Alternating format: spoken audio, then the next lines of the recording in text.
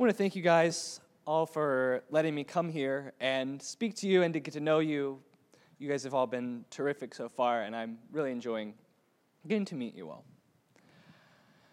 So, life is difficult and discouraging sometimes, and it doesn't take a rocket scientist to figure that out. You get on the news or you get on Facebook, and within like 2 minutes, you're frustrated because everything seems to be going wrong, and sometimes it feels like the very fabric of society be falling apart. That we're killing babies, we're being mean to poor people. It's like what's going on? And I thought God was supposed to be in control. Where is He in this story?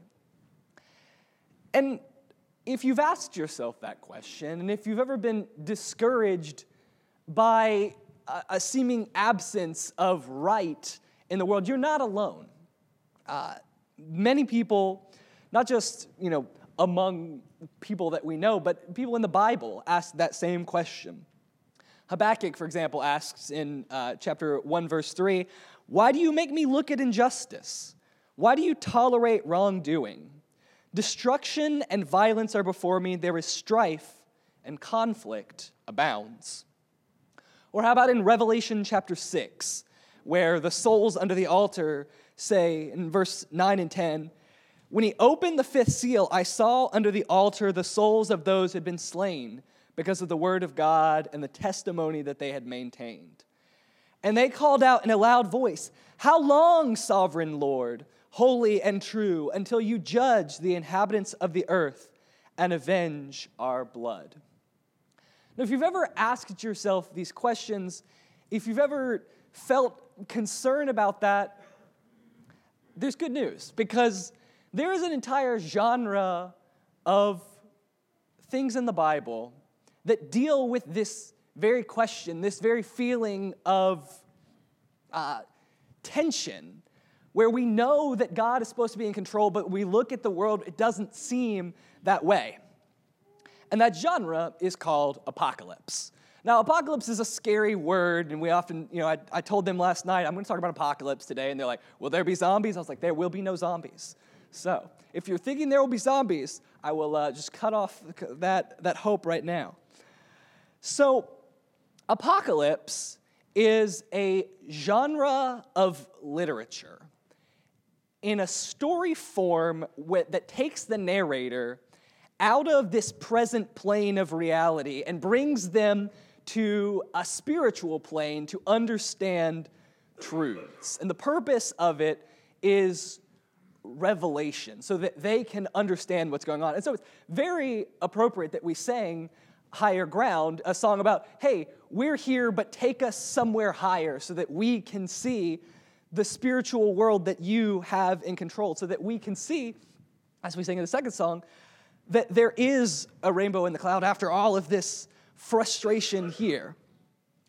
So I'll repeat my definition of apocalypse. It's a genre of revelatory literature in story form that takes the narrator out of the present plane of reality to reveal spiritual truths.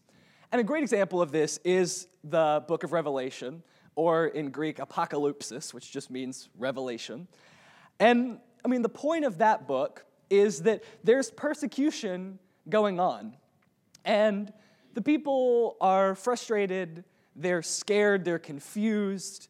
And so God takes John and he shows him these visions so that John is able to understand and to relate to the people that this is not all there is, that there's more, and that God wins. And so by the time that I'm done with this lesson, I hope that you guys can have a better understanding of what apocalypse is and why it's really relevant and really encouraging in our lives today, and also perhaps that it can help us to reframe a little bit of our celebration each week of the Lord's death until He comes. So that's what you have to look forward to.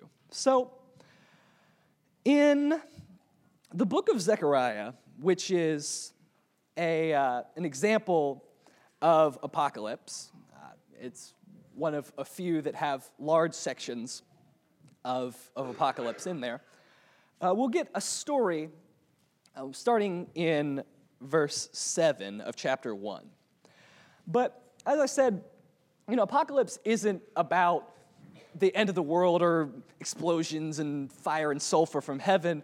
It's about revealing truths. And the reason that Apocalypse is often in the English vernacular associated with these sort of crazy end of the world things is because one of the most common motifs in Apocalypse is this concept called the Day of the Lord.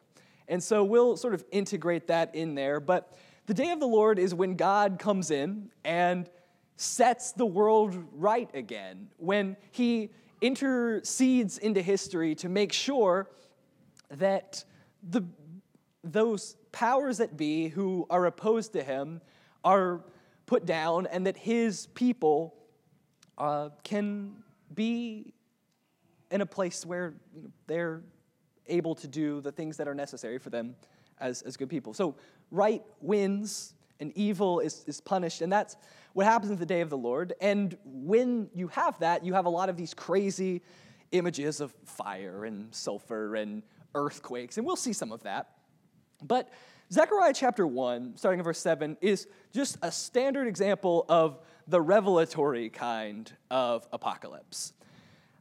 It starts in verse 7. On the 24th day of the 11th month, which is the month of Shebat, the second year of Darius, the word of the Lord came to the prophet Zechariah, son of Berechiah, son of Iddo, saying, I saw in the night, and behold, a man riding on a red horse.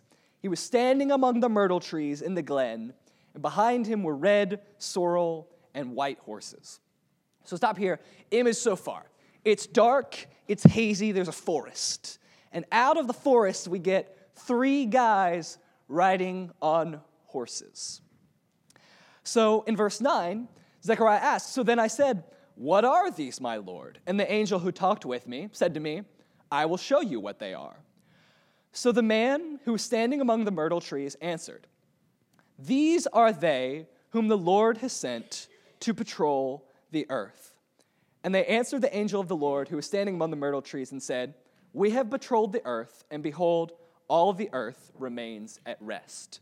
So he asked, who are these guys? What do they do? Why are they riding on horses? And the angel guide, who is a sort of a common part of Apocalypse, says, look, these guys represent effectively the fact that God has eyes over the whole earth and he knows what's going on. So these are watchmen for God, whether God really has watchmen or not, or whether these are just sort of indicative of a greater spiritual reality that God knows what's going on, debatable and honestly unimportant. But what we know is that they have patrolled the earth, and they say the earth is at rest.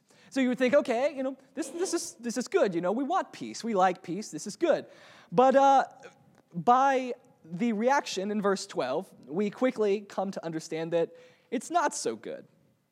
The angel of the Lord said, O Lord of hosts, how long will you have no mercy on Jerusalem and the city of Judah, against which you have been angry these 70 years?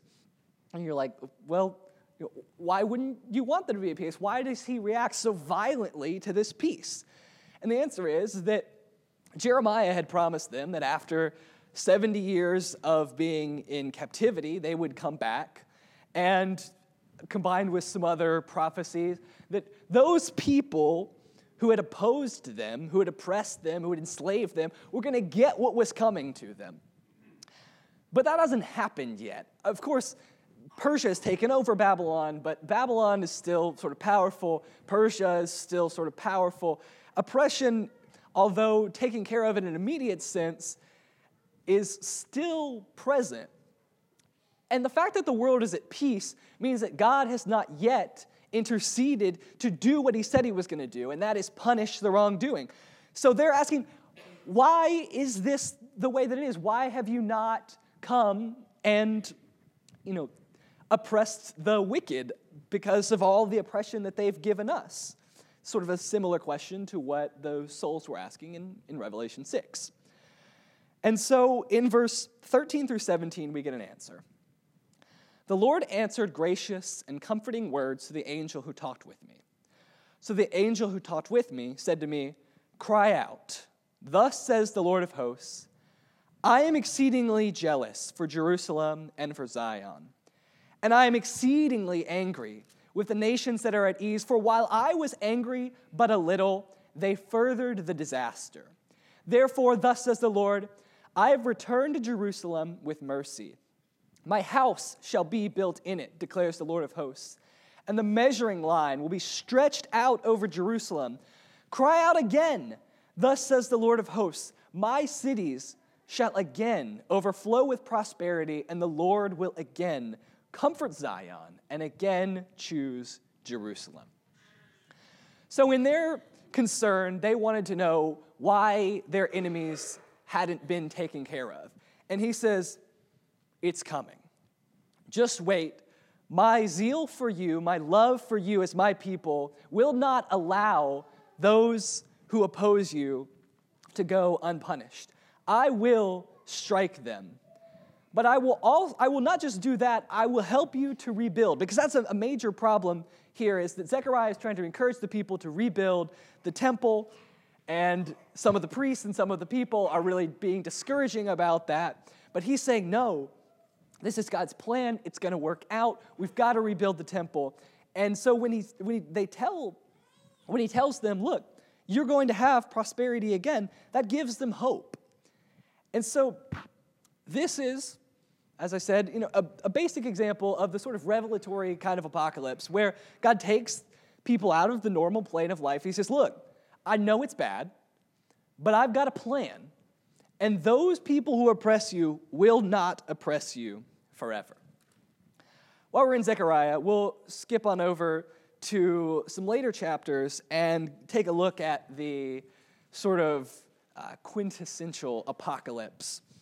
We'll skip through. In chapter 9, God says basically he's going to cut off all the weapons from the people of Israel and that he is going to pick them up and wield them as a weapon, which is a beautiful, beautiful picture. And then when we get to verse 12, he's basically saying the same thing. I'm going to turn you as a nation into a weapon against those who oppressed you. And so he'll say, I'll summarize and then we'll read through the first 6 verses of Zechariah 12, that he's going to turn them into, first, a cup of reeling. So basically, Jerusalem and Israel will be God's cup of wrath against the nations. Then he says he's going to turn them into a stone that if they try and lift it, it will hurt them, which I'm sure is an image that some of us are more familiar with than they care to admit. But it's a really sharp stone instead of a heavy stone, which is a little bit less funny, but it is what it is. And then finally, into fire. And so God is saying, look, I'm going to take you, my people, and use you against the enemies. I'm going to entice them to come up against you, but when they come up against you, they're going to be so utterly defeated and embarrassed that I'm going to be glorified. So Zechariah 12, starting in verse 1, the oracle of the word of the Lord concerning Israel. Thus declares the Lord, who stretched out the heavens and founded the earth and formed the spirit of man within him. Behold, I'm about to make Jerusalem a cup of staggering to all the surrounding peoples. The siege of Jerusalem will also be against Judah. On that day, I will make Jerusalem a heavy stone for all the peoples. All who lift it will severely hurt themselves, and all the nations of the earth will gather around it. On that day, declares the Lord, I will strike every horse with panic and its rider with madness for the sake of the house of Judah. I will keep my eyes open when I strike every horse of the people with blindness. Then the clans of Judah shall say to themselves, the inhabitants of Jerusalem have strength through the Lord of hosts, their God. And on that day, I'll make the clans of Judah like a blazing pot in the midst of the wood, like a flaming torch among the sheaves, and they will devour to the right and to the left and all the surrounding people, while Jerusalem shall again be inhabited in its place in Jerusalem.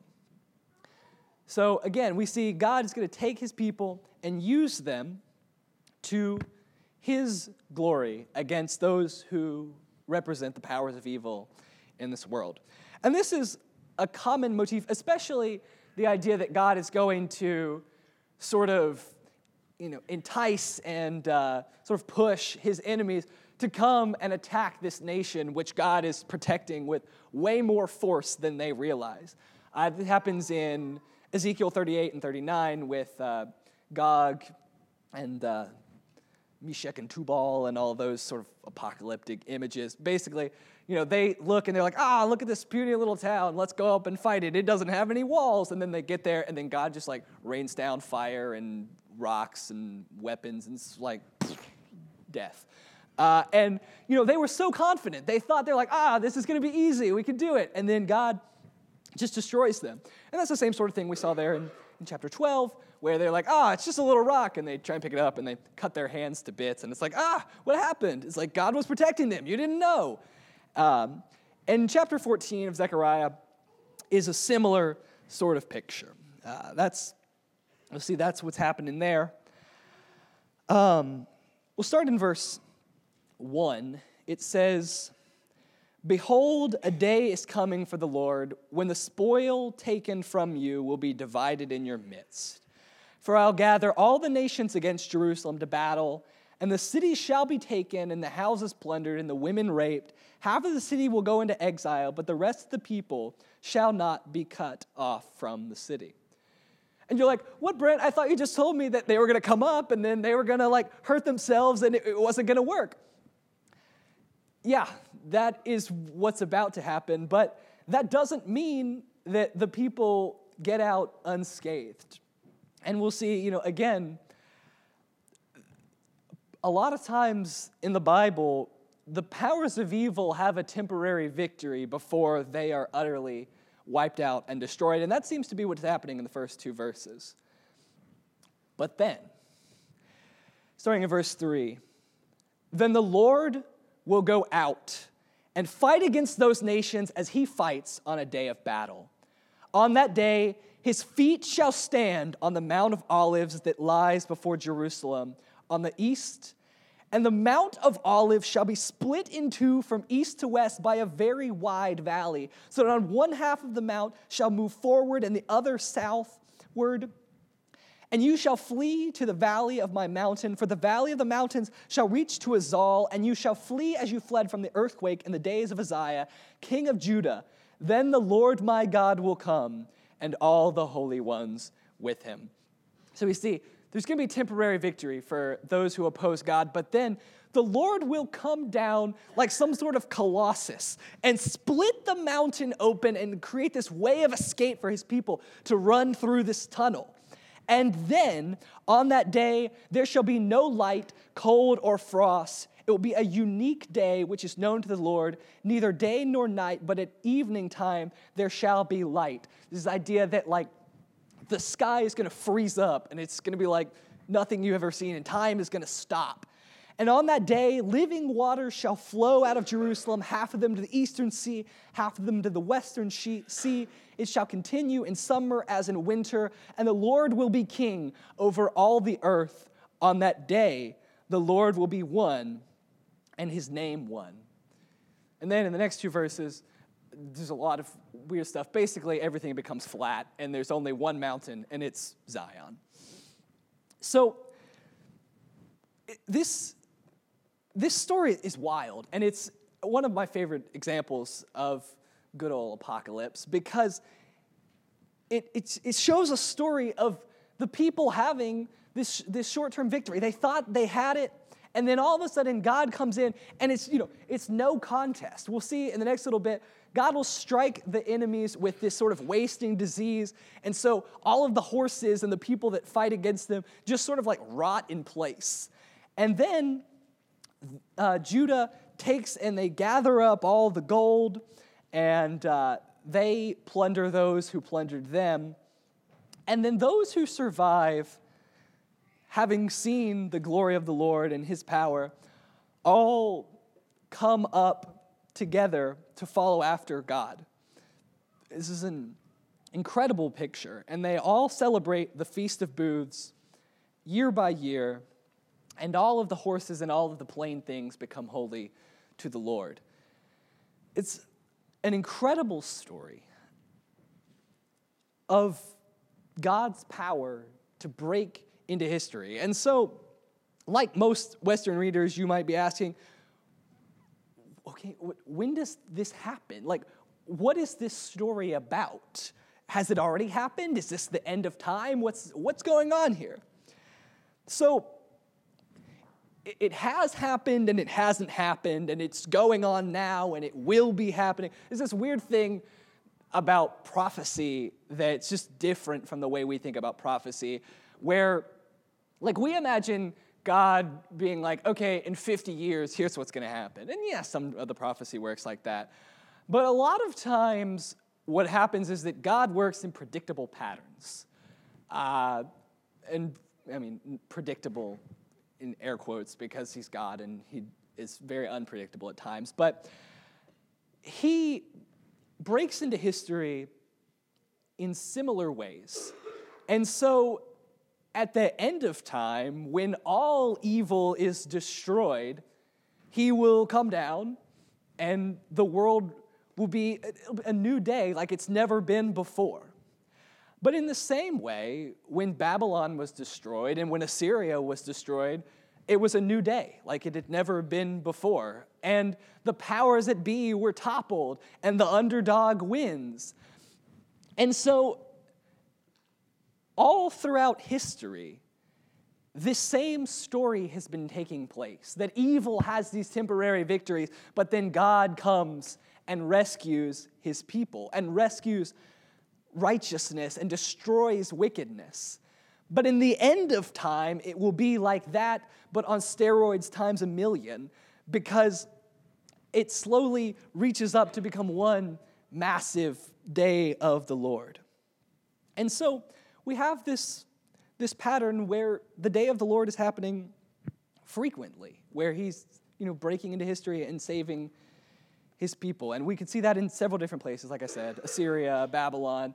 There's a day of the Lord in AD 70 when the Romans take over the Jews, which is a weird one, worth talking way longer than I have time to think about there. But you can ask, okay, so when's the first day of the Lord? When does this motif begin?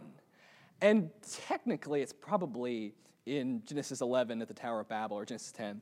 But the first major one is in Egypt.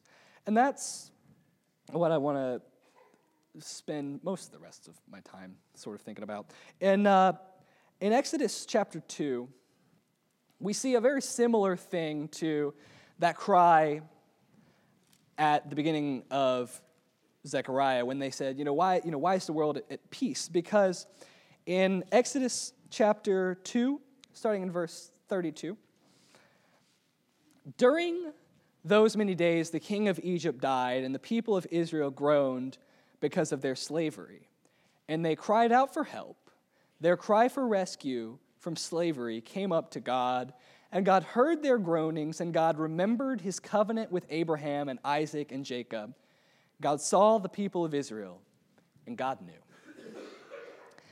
That here, just as in the story that we read earlier, God had made a promise to his people that he was going to bring them out of captivity. And he'd given them a time span. To Abraham, he said 400 years, or maybe 4 generations.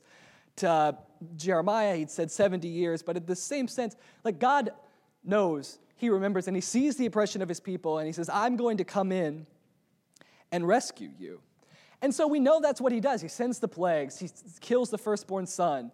And then he brings the people out, and they cross the Red Sea in this magnificent, probably one of, if not the greatest events in the Old Testament. When God brings his people across the Red Sea, and on one side they were enslaved, and on the other side they are free. And on one side they were this group of people in a foreign land enslaved, and on this side they are God's people. They are a nation. And he gives them a covenant in chapter 20, and they become something new, something they had never been before. Because God acted in history to overthrow the powers that were oppressing his people, and he brought them out into freedom to make them his people. And they celebrated this every year with the Passover.